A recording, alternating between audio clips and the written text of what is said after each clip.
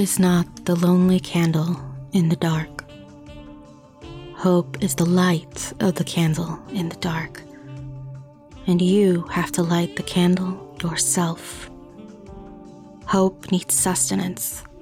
Hope needs energy put into it in order for it to survive. We're talking to Evan, Tess and Trace Callahan about hope in This Planet Needs a Name, right here on Radio Drama Revival. Hello, and welcome to Radio Drama Revival, the podcast that showcases the diversity and vitality of modern audio fiction. I'm your host, Elena Fernandez-Collins. Evan Tess work in democracy reform focuses on improving current procedures so that everyone is actually able to actively participate. And the hope that's necessary for this work is reflected in the world of This Planet Needs a Name. Hope and determination are intertwined together both in his work and in the story. Trace Callahan, composer and sound designer, studied opera in academia and has been composing since they were very young. They've composed for several podcasts and are the composer for the horror escape room Sophie and its sequel. Callahan has a beautiful, intimate relationship with music, one that is deeply tied with hope and can be found everywhere in the themes and incidental music of the show. I spoke with them both as a collaborative team about these topics, as well as representation in futuristic fiction, xenobiology, and the place of art in our society. Please note that the following interview contains discussions of colonization and scarcity. Thank you so much for joining us on Radio Drama Revival, Evan and Trace. We're really excited to get to talk about This Planet Needs a Name, about Hope Punk, about all the things that's involved in this story, and the work that you've done both as a creator and as sound design and composer. Thank you so much. I'm really excited to be here. Absolutely. Evan, you work in democracy reform, working to improve procedures so that in the future everyone can actively participate, as well as supporting trans kids and survivors of intimate partner violence. Hope is pretty clearly an integral part of all that work. From where do you draw your hope and the strength to keep it alight? That is an amazing question. I know sometimes it's easier than other times. I know that a big piece of this for me is that when I can't actually feel hope, I feel a lot of determination to get back to a place where I can. And to me, that hope for something better to happen is deeply defiant and very pragmatic. I'm not hopeful that something good will just happen. I'm hopeful that if I work hard enough, and so does everybody else, we get to have better things than we have now. So it's very defiant. I choose hope because various things in the world make it a lot easier to choose despair. And I don't want to live that way. So, and yes, it does inform what I do for a living and what I do for fun.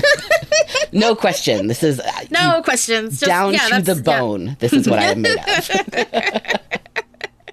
Yeah. No, that's definitely something that is very prevalent in this show. Trace, you've been doing song composition since you were very young, and you studied opera at the University of Maine, which, depending on what era and area of opera you look at, can be a bit bereft of hope. This might just be because my music professor mother likes the tragic ones. Can't tell. Talk to me about hope in the music that you've studied and that's influenced you, and what sounds resonate with hope for you. What's interesting is I think that in a lot of ways you're very right. I really liked the comedies. I liked Mozart, and most of Mozart is kind of ridiculous in a great way. You have people putting on mustaches, and all of a sudden their fiancés have no idea who they are, and that's considered perfectly normal. And there's a song about it in Italian. My favorite opera is Gianni Schicchi. So yes, yeah. For me, though, as I was going through school, even though opera was kind of what I studied because it's what I thought I could do. But I was really interested in a lot of the other kinds of music I had never heard before. I got very into Hildegard of Bingen and Gregorian chant and a lot of much older music. And It's funny, I'm going to pivot away from hope for a second because I experience it, I think, a little bit more like beauty. For me, it's about finding beauty in a single moment, in a single sound. Even if that sound is discordant, even if the moment is hard, there is something in that moment, in that piece of time, that choice or story or breath that you can find that is beautiful. And if you can hold on to that, then you have something. And with that little something, you can keep yourself warm until the next moment. Oh, I really like that. This Planet Needs a Name has been talked up a lot for its diverse cast in terms of ethnicity and race, as well as disability, gender, and religion. I want to talk about representation in our futuristic stories, and not only about the significance of it, but also its limits, right? Because merely having a presence doesn't solve our problems. How has your thinking about representation in fiction evolved as you've produced this podcast? Ooh, okay. I mean, I can start this one off, and I can just say a lot. Most of what I knew going in was that if I'm writing about a future, I'm not interested in writing a future where I erase the existence of anybody. And in order to not erase people's existences, I need to write them into my story. And that was really where that started, right? That's not a place where I wasn't thinking about representation in media. I was thinking about, in general, trying to be honest to the story and to the world and to the people. And we lucked out in some cases because we based our characters' identities on the cast and tried to do that well. And there's all kinds of stuff behind that. And as we've moved forward, I've thought more and more about what it means to see yourself represented in media, and also what it means to write futures. This one that I'm writing is it's a future where a lot of those identities are presented in a way where we're showing a future where this is not the problem. That you are the person, you are who you are, you have that background, but that background is not the problem. I think those stories are cool. I also think we need stories where we do show people with the struggle and we show the inequity. So I'm only doing one corner of that, basically. I'm writing a future. It's not in any way a utopia. There's plenty of things in it that are not. But those things are not whether you're queer or disabled or brown or whatever. And so the way I think about, so as a creator or storyteller, I can't solve the entire problem, obviously. I can try pretty hard not to contribute to it. So that's kind of a big piece of that, right? Is trying to be inclusive of stories. Also, audio is an interestingly limited medium for anything that people see. Getting people's like racial identities to read on screen in a far future where I can't necessarily use current day cultural references is interestingly challenging. Trying to do that in a way that will resonate for the audience and still feel real to the character. Anyway, there's challenges and stuff like that, and trying to make sure I don't do it badly is where I started. And the way I think about actual representation as a thing has just gotten sort of more complex over time. There's a lot of different approaches that are correct, and I would like everybody to be attempting to do one of them. Yeah, absolutely. I don't know if Trace wants to toss in something on this one, because I feel like we've both thought about it a fair chunk. There's sort of like the thing I mentioned before we started recording about the tradition of composers and sound designers with really crappy audio. There's also a tradition where Evan says something amazing and pretty much exactly what I'm thinking, and I add on to it by going, "Yep, that." To be fair, when Trace talks first, I say that too. Yeah. Yeah. It is still something. It's something that I always feel like I should be thinking about more than I do, because especially with This Planet Needs a Name, I'm very technically focused on the show.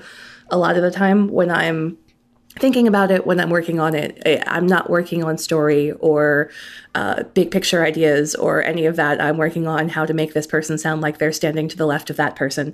But when I listen to shows and then when I think about what we're doing in context, I have a lot of big questions about representation. I have a lot of questions about which things are helpful and which things are hard and maybe serve the purpose of basically crossing the T and saying we did the thing, but really don't help the people listening. But I have more questions than I have any kind of conclusion at this point. I'm still trying to figure that all out. But speaking of your very collaborative approach to doing things, and the way that you go, whenever someone says something, whenever the other person says something, this Planet Needs a Name has what you've called in various places a unique collaborative process. One that includes prologues with the characters that are partially improvised. So, especially in a story that is riding on the motto, we can try things and see if we like them, which is a quote from episode 2. What are the aspects that make up your collaboration with your cast and crew? It's interesting hearing sort of my/our own words coming back in the questions. So part of this is that Trace and I and a fair chunk of the cast come out of a theater or performance background, including community theater and things along those lines.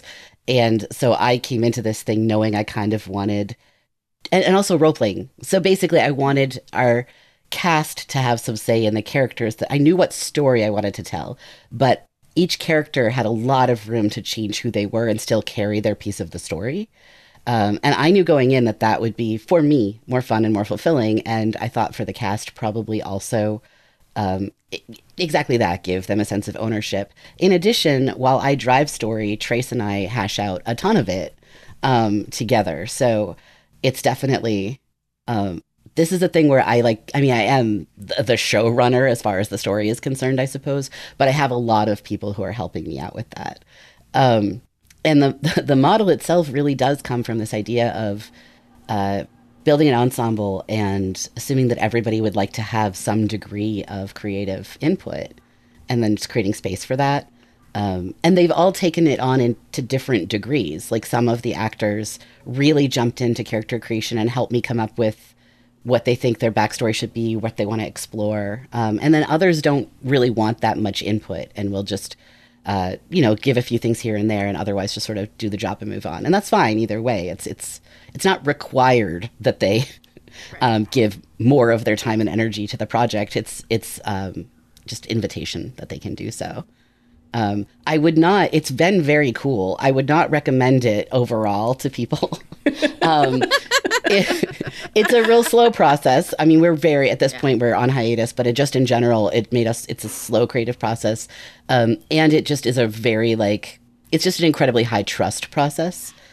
We've been fortunate. We have a genuinely amazing cast of people, and everyone has been really in it in good faith. But it's something that unless you think that concept sounds fun by itself, like, yeah, let's create something together.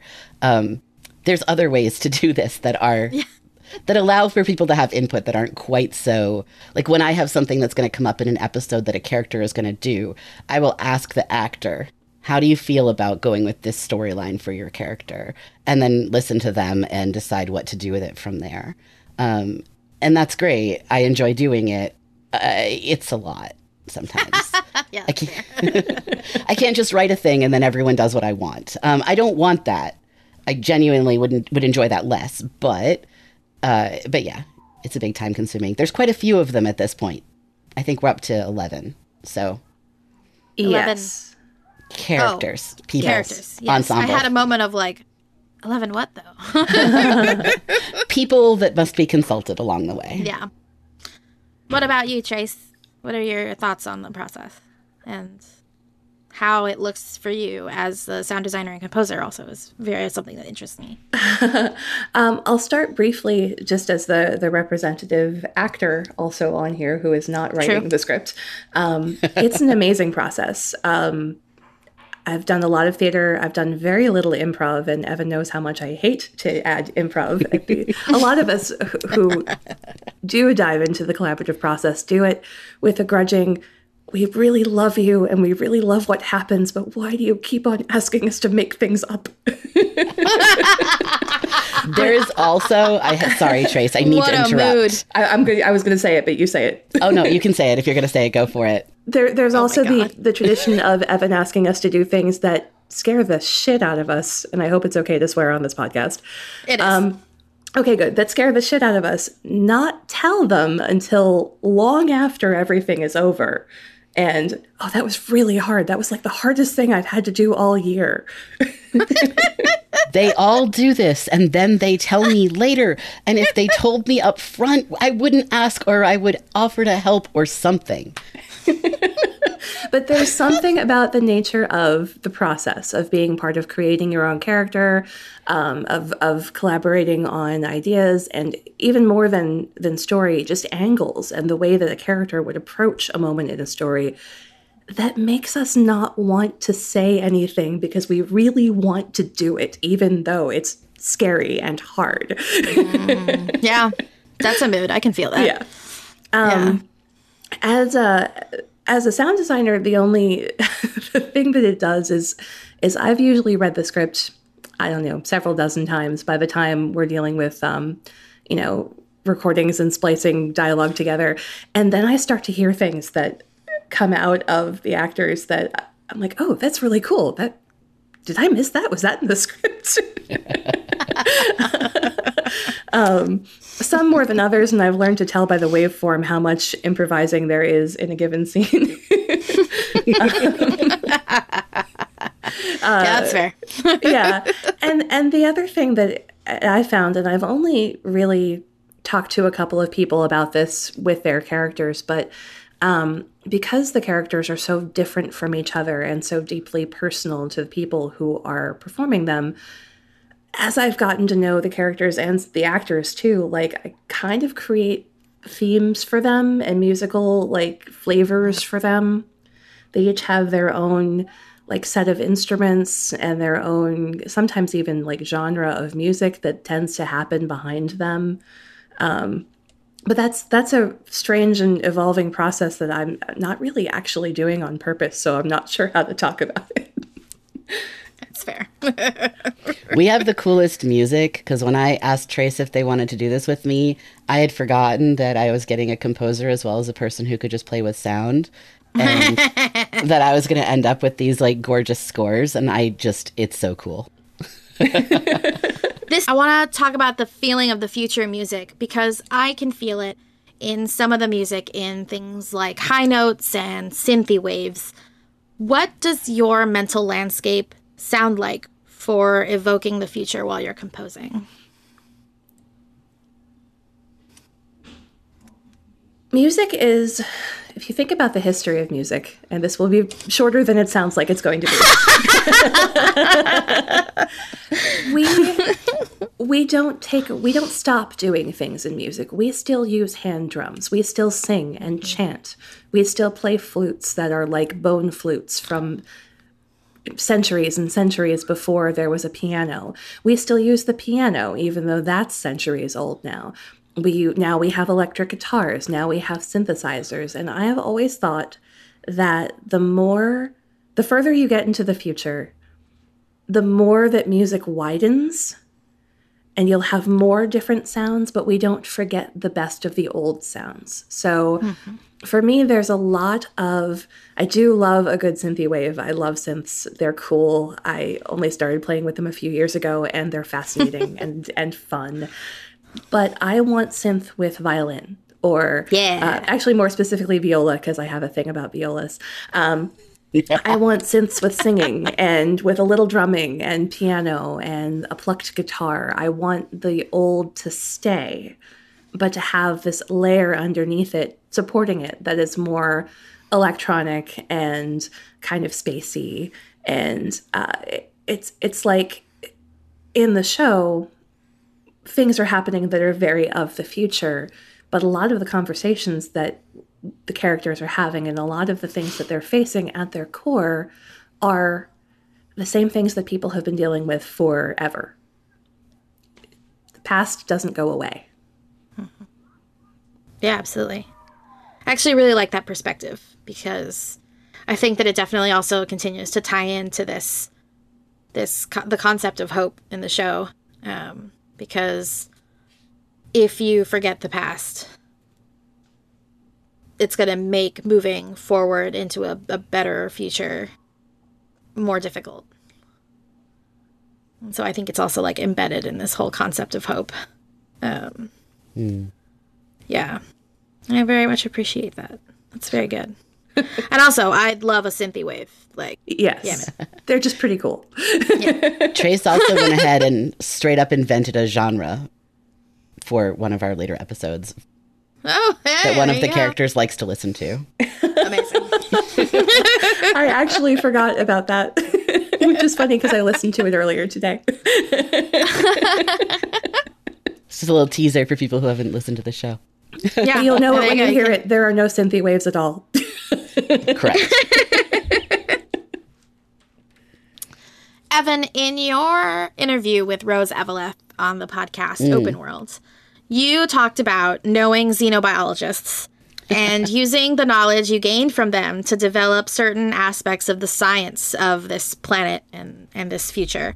I want to know more. I am a huge xenolinguistics nerd, which surprises no one here. Yeah. So tell me about the xenobiologists and about any research that you may have done into xenobiology for the show. I know a couple of people who work in that field. One of them has helped me out as a consultant on the show. Hi, Tessa. And has been just lovely. I will say that, or science fiction in the same sense Star Trek is. This is hand-wavy science fiction. Our fans who want hard science fiction spend a lot of time trying to explain how the physics can work. I'm breaking physics and very aware of it.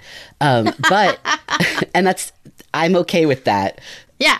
Within the story of the world, however, especially with life on an alien planet, I really wanted the life to hang together. I wanted it to feel like we're bumping up against an ecosystem that feels like it could be as rich and diverse and interesting as the one we have here on Earth.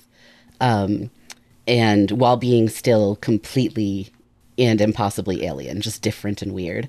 So, with the help of Tessa and a couple of biologist friends, I backed up a lot, and then I evolved life differently. Given slightly different conditions, like the planet is not Earth, and there are a few very specific ways it's different that guided some of that development. And then I took that forward into where our characters encounter these life forms, and the actors and the characters don't actually know most of this.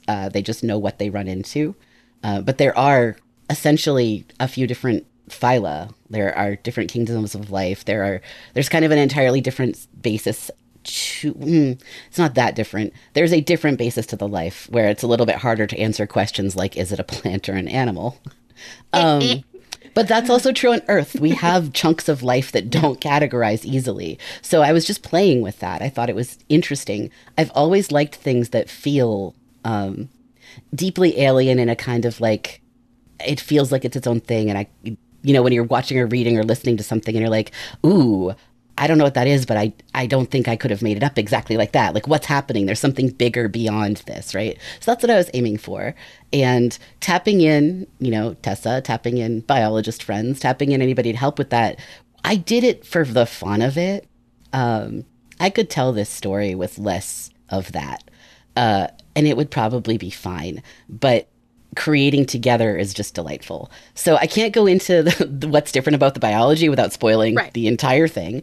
But, the characters themselves are also encountering it slowly, as is the listener. And that's been delightfully fun. I love that the plants are blue. Yeah, there's actually... So there's on a reason Earth, for that. Explain. There's a difference. So on Earth, the primary chemical that this is not my science. I'm a sociology person. But anyway, the primary thing that plants use to process sunlight is chlorophyll. It doesn't have to be. And so part of the reason for it is just that the spectrum of our light. So if the star you're orbiting has a different light, your plants can evolve different chemicals that do those same basic processes, some of which can be blue. And if your sun is really, really, really, really, really bright, it's entirely possible that there's a lot of light and you'll have a lot of life forms that have to shed light and it will be darker or brighter in color to do that. Or brighter in So color to do cool. that, not darker. Sorry. Darker is like if you need to keep all of your light. So Right. shade plants are dark. I enjoyed playing with that. But it's blue because I like blue. And then I went backward and figured out the rest. Love to go back and figure out how to make stuff work. Yes. But really, I mean, it could be blue if the star was blue. Yeah, I love that. So good. Science.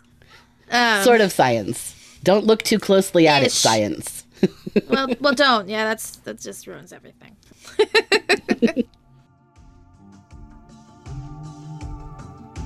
Radio Drama Revival started as a real radio show in Maine in 2007 and has been showcasing fiction podcasts and elevating the voices of their creators since then. We have a Patreon, and it's really crucial to keep this show afloat. Our team is growing bigger in order to handle all our production needs, and they deserve to be paid fairly for their work. You can become a patron at patreon.com/radiodramarevival. You can hear past bloopers from our previous host, David Reinstrom, and even blooper files on me already. I'd love to see you in our Patreon Discord, where we ask you for questions for interviews if you have any, and talk about podcasts, and also whatever weird fact David has come across recently. Again, that's patreon.com/radiodramarevival. Any amount helps, really. Now, back to the interview. So let's get into some of the gnarlier bits here. Ooh. This Planet Needs a Name is deliberately hope punk in so far as like it is a deliberately hopeful story about colonizing a planet for future generations. Mm-hmm. In the interview on Open World, Evan talked about subverting tropes by confronting this conversation directly within the story.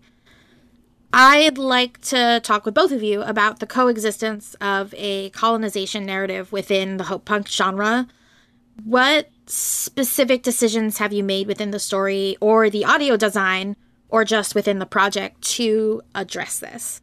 It is the heart. The contradiction is the heart of a story for me. Part of the fascination is the systems we create where reasonably decent people do terrible things. And I kind of wanted to look at that and also the decisions people make when they're desperate. And essentially, when I said that in the interview with Rose, I was sort of sitting where I am still sitting, which is I am interested in exploring that and trying to do it justice. And I am not entirely certain how we're going to thread that needle yet. I have ideas about where that will go. The one thing I wasn't going to do, I mean, there's a bunch of things that aren't going to happen because, it's very hard to say anything without giving this away.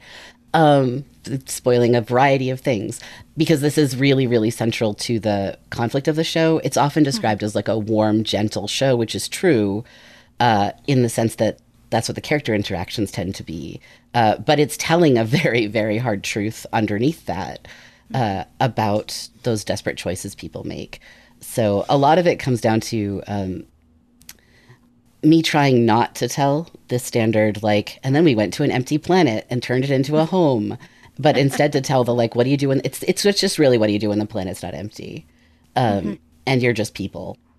So I don't have a super satisfactory answer. I know that's my question. And I've tried to let the openness of that question guide it.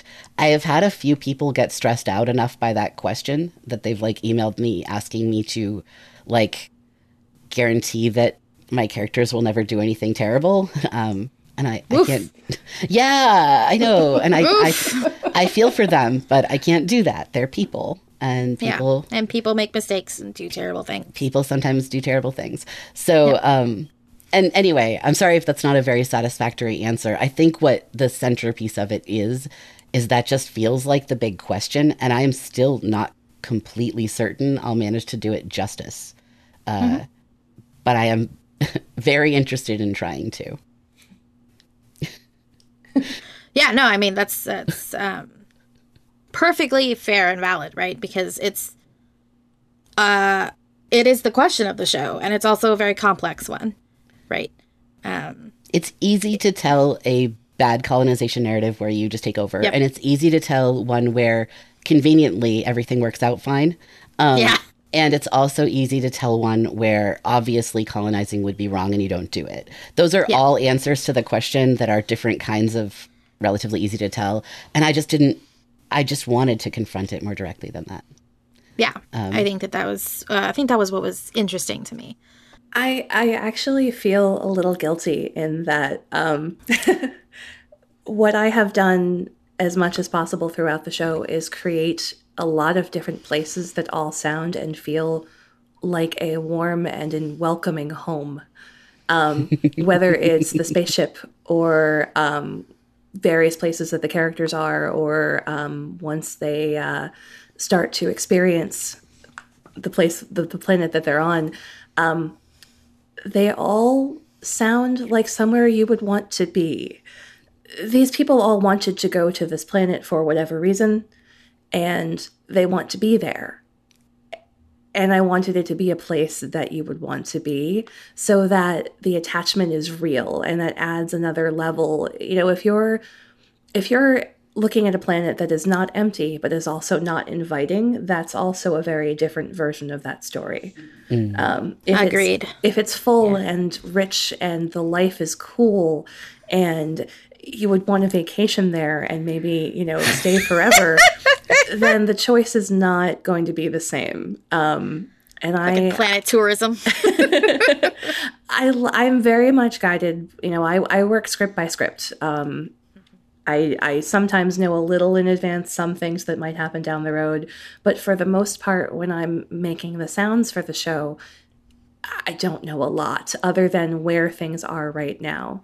But I really did want to make sure that it felt like a place that could be home, because that is part of the problem. Yeah, absolutely. I think that that's a really good perspective to throw in here, because I think that a lot of analysis still, when it comes to podcasts, tends to divorce story and sound. And so I wanted to make sure that we got some perspective of how the sound influences the central question in the story.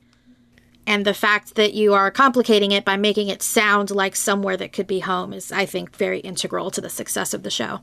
What kind of works have influenced or helped shape this conversation between colonization and a hopeful future? And I'm talking about, people who inspired you, or books or movies, articles, music, whatever is helping you figure out how to untangle that knot, if anything. Okay, so my literary inspirations run from the first author who lit up my mind with the idea that you could create worlds was Ursula Le Guin, who also tried to confront a lot of these questions in her own way. And she, I think, should get a fair chunk of credit for doing that in the 70s.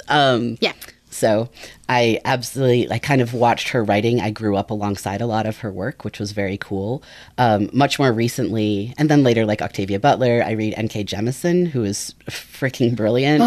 Amazing. And a variety of other people who tell complex stories without a strong sense of good or evil, but with a lot of very real people in situations that are not so illuminating a truth, and that tend to confront fairly directly those questions of difference, because I'm interested in them, and because a world without them feels fake, extremely fake, and I don't like that. So those are the stories I gravitated to. Anyway, that's my literary background. Lots and lots and lots of people that I read, but that's kind of where it settles. And then the place where my understanding of talking about colonization comes from is actually my work over, not now, but previously. I worked with a lot of people who were part of, at that point, student organizations that were working on similar things.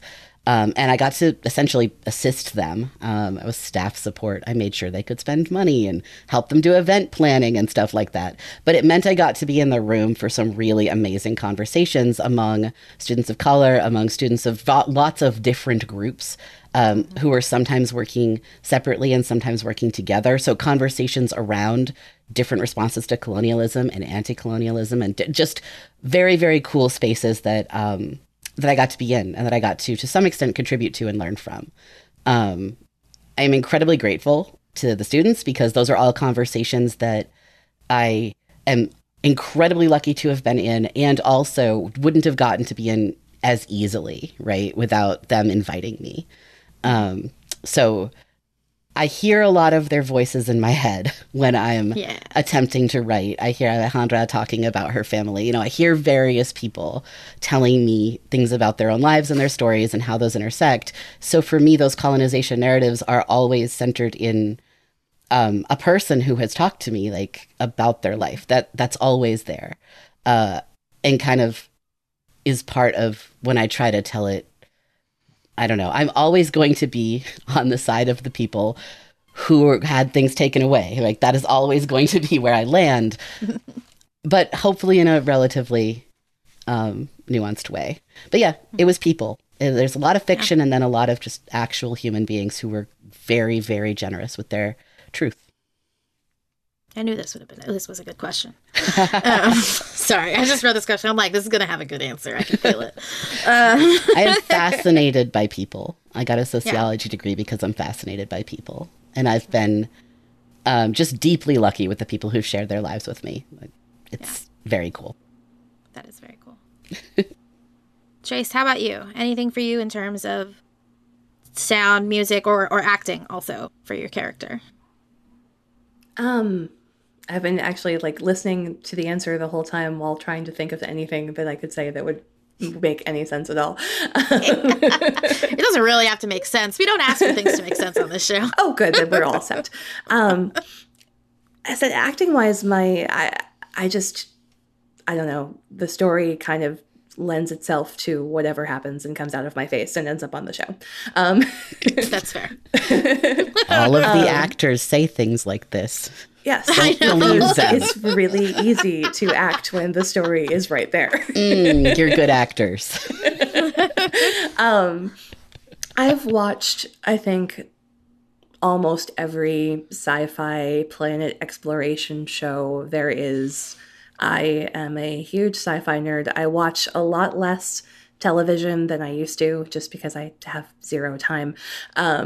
But, you know, I think of the stories that I hated, like Earth 2, for example, from, I think, the mid-90s, which had some interesting characters and looked like it was going to start maybe thinking about this question, and then abruptly just stopped, and it went in a whole other direction.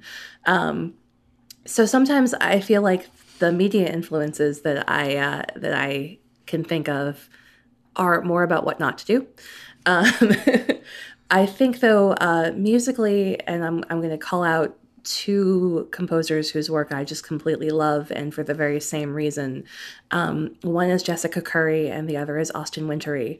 And both because their music does what we talked about a little while ago with the idea of this question and the central conflict, and, you know, how to leave room for all the possibilities. The music and sound in this show doesn't tell you anything about what to feel or who's right or what direction things should go in. I wanted it to be open and leave space for whatever you were going to bring to it as a listener. Mm-hmm. And the same thing kind of with the soundscapes. They're there, and there's a lot going on in them, but nothing that's like a blinking red sign that makes you come to a certain conclusion. And it's something that I love very much about both of their work, that they can evoke a place and a moment and a world. I think about one of Austin Wintory's scores, Abzu, is about underwater exploration, and the whole thing is this beautiful, sometimes completely chaotic, but sometimes very sparse and flowy thing where you can literally dive in. And sorry, and it was right there. It was, and just add your own mental image and experience and angle to what you're hearing. So I guess for me, the inspiration is how to leave room for everything else while still doing what I want the music to do. And the same thing with the soundscapes, how to make them present and something that is important and informative and immersive without without in any way being a big hammer that bludgeons people over the head with plot or message. Yeah. It's hard. It is hard. It is hard, especially when a lot of people's exposure to like soundtrack, right, is through Hollywood movies and big budget movies where a lot of the music is purposefully built to hammer home the message of the scene or the emotion of the scene. Yes. Instead of doing literally anything else. I think the closest that I like to come to that is once in a while there is there's music. That means that something is probably about to get kind of real. Yeah. But who knows in what way it's going to get real. Well, Right. you've got a couple of motifs that come back with particular storylines or characters, but they're not designed to tell the audience how to feel about the thing. They're just, we're back to this. We're back in this space. Yeah. But I will say that in some cases, the association becomes strong. Like I now have particular feelings when I listen to Within Gravity that are based on where that music shows up. Yeah. I wonder why. So it's kind of, backward. The music ends up telling me how to feel, but only because it was under You remember scenes how you of felt feelings. when you heard it before. Yeah, exactly. For people who would like to know more about Within Gravity in particular, which was just mentioned, Trace was on an episode of the podcast, How I Make Music. Yes. That's the name of the podcast, right? Yes. Yes. Okay. Where they talk specifically about making Within Gravity. Yes. I highly recommend it. I listened to it before this interview. Very good. This future in this show is a post-scarcity future with a focus on material science instead of artificial intelligence. Yeah. So why material science instead of AI? And what is it you think people overvalue about AI in science fiction stories, if anything? So I don't want to throw any shade here because some people tell AI stories very well. And absolutely. I appreciate them very much when they do. As a writer, I can't reconcile having artificial intelligence that's conscious with enslaving it, which means I can't tell that story unless I want to make the treatment of the AI part of the story, which is a perfectly fine story to tell, but not the story I wanted to tell with this. Absolutely. In this future, that's just not, that wasn't one of the conflicts I wanted to set up. And I created this particular sort of world ages ago as part of a failed novel. So I kind of already knew, I know where they're going to be in like 10,000 years, right? So I had some ideas about what that was going to look like. The post-scarcity piece was I had some big questions about what aspects of human nature and the things that humans do are rooted in scarcity and what things look like if people don't have to fight for basic necessities. I still have those questions. I'm trying to explore those things a little bit. I don't know. We've never had that happen on Earth. So I'm guessing. But that was why. And the material science became like, in what way does this become science fiction? How do I explain how we didn't develop AI? Because we're not super far from some sort of AI at this point. We're certainly good at artificial intelligence, right? I can talk to my phone, it talks back. There's no cognition in that, but we're not incredibly far from being able to develop artificial cognition if we want to. And so I started thinking, like, under what circumstances would that not happen? Because I don't want to tell that story. How do I create a future path where we don't do that? And one of those ways was creating a future where some things happened that meant that the issues of immediate scarcity were much bigger than issues of having self-driving cars. So we were going to instead work on developing ways to make sure everyone got to eat, developing ways of getting rid of radiation, developing ways of... So that became, chemistry, materials. We're going to look at the creation of stuff as part of that solution. So... Love that. Yeah. Basically, I figure out what I want to tell for a story, and then I walk backward to figure out how to justify it. I mean, that's fair. So I got one last question for you. In episode 2... Cyrus says this line that I love. "We will live here a long time. Why should we live without art?" Art and its place in our society has always been extremely contentious, especially in regards to its value and its role during times of scarcity, austerity, grief, and turmoil. Why does art have this important place in the terraforming and colonization of a new planet in your story? I don't remember writing that. You're welcome. I'm pretty sure Episode 2 was a while back. So. I'm pretty sure I did write it because Andy doesn't improvise that much. But I can answer as, the person who doesn't actually remember writing that exact line, but who very deliberately wrote a fair amount of art and music and creation into the piece. And it really does. I mean, that could have been me. If we're going to live here, why would we live without art? I do believe, I mentioned I'm fascinated by humans.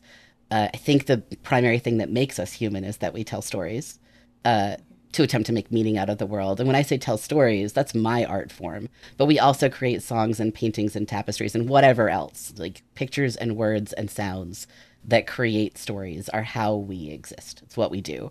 So to me, if we're going to go somewhere and be human there, we have to bring art with us. Like we're not ourselves without that.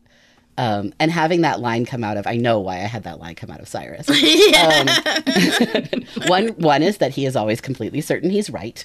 And the other is that as the most grounded material character, the one who's like making the stuff, I wanted the making the stuff character to be the one who said, or one of the ones who said, no, art's important too. And he's very clear that he is not an artist. Right. But sure, that he still values it. Yeah, I know. I remember a few of those lines from later. But yeah. And I do think on some level this this is just what makes us people. I know some people might not see humanity in quite that way. But it's so central to how I experience like the best of what we are. It's our art and our stories, and I guess the things that make us laugh and the ways that we work together. We're pretty good at that when we decide to be. And those are the things that I love about us. So, of course, I want to show us at our best, even if I'm not always going to show us at our best. Yeah. Balance. Very important. Very important. Trace, any feelings or thoughts on this question? Oh, wow. I have so many feelings and thoughts about this question. Yeah. Should surprise no one. No. Art, in one form or another, has quite literally saved my life multiple times. And big same. I think about if a dozen people were to scamper off across the galaxy and try to restart the world, why wouldn't you bring beauty with you? I'm going to go right back to my first answer. It's the same thing. That's where hope lives. That's where love lives. That's where all of the things that you want to take with you when you leave the world behind, that's where they all live. They all live in creation and art and in expression and connection. So that has to be there or they're not people. I like that answer. It's a good answer. They both are.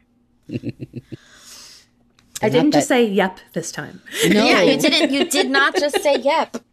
Nailed it. It's not too surprising as people who both find creative work incredibly important. It saved my life too. People ask how I do all the things I do, and the answer to that is if I'm not doing some sort of creative work, something is missing from my life that is very important to me. So I guess it's not a surprise that we both consider it very important. But no, absolutely not. Besides, collect a dozen people, and I promise you will have somebody who's a musician and somebody who writes stories and somebody who somebody who paints. Like, you'll have that. Why would you have them leave those parts of themselves out? That would be a very sad and very oppressive state of being. And also exactly what you didn't want to do. So I'm gonna tentatively step my toe on a soapbox for a second. Ooh. Do it.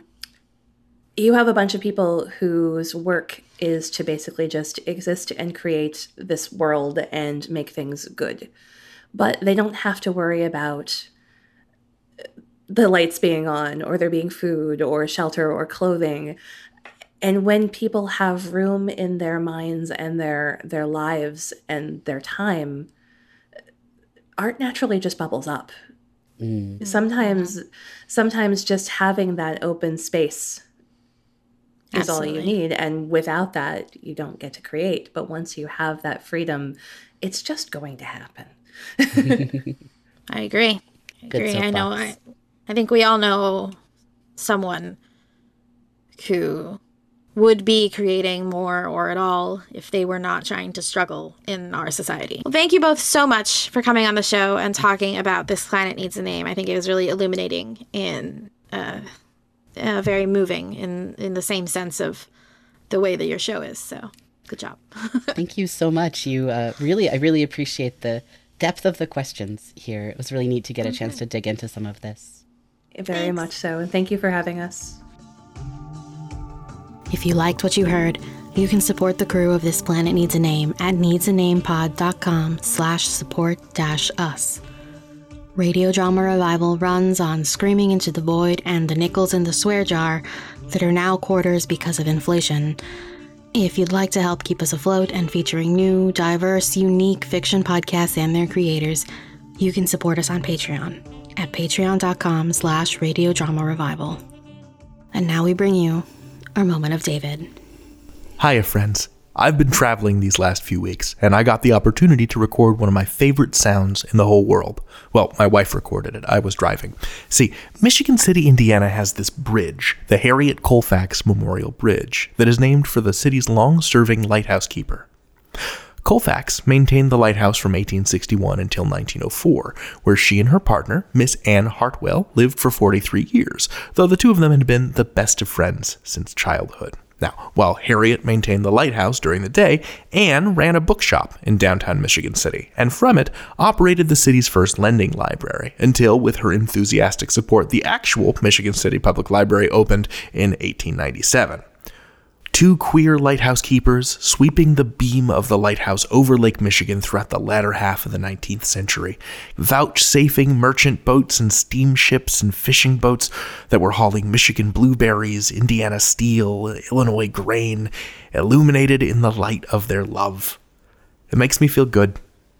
Makes me feel safe. Anyway, the bridge is made from metal, and it retracts and comes up when boats come through Trail Creek on their way in from Lake Michigan to the marina, and driving over it has a lovely, rich-sounding hum. Let me play it for you. And as I do, imagine two women, their 19th century hats hanging on stands by the base of the lighthouse steps, holding hands as the sun sets over Lake Michigan. Two lovers with the best sunset view the lake has ever afforded to anyone.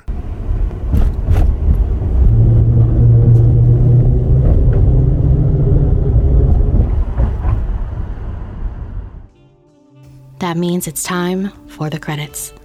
This episode was recorded in the unceded territory of the Kalapuya people, the Klitskani Indian tribe, the Cowlitz Indian tribe, and the Athalati tribe. Colonizers named this place Beaverton, Oregon. Our theme music is Reunion of the Space Ducks by the band Kylo Kaz. You can find their music on Free Music Archive.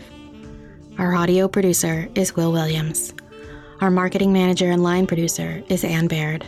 Our researcher is Diane Tapia. Our submissions editor is Rashika Rao. Our associate marketing manager is Jillian Schrager. Our transcriptionist is Katie Yeomans. Our audio consultant is Eli Hamada McElveen. Our associate producer is Sean Howard. Our executive producers are Fred Greenhalgh and David Reinstrom.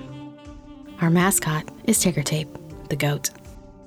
I'm your host, Elena Fernandez-Collins. This has been Radio Drama Revival. All storytellers welcome.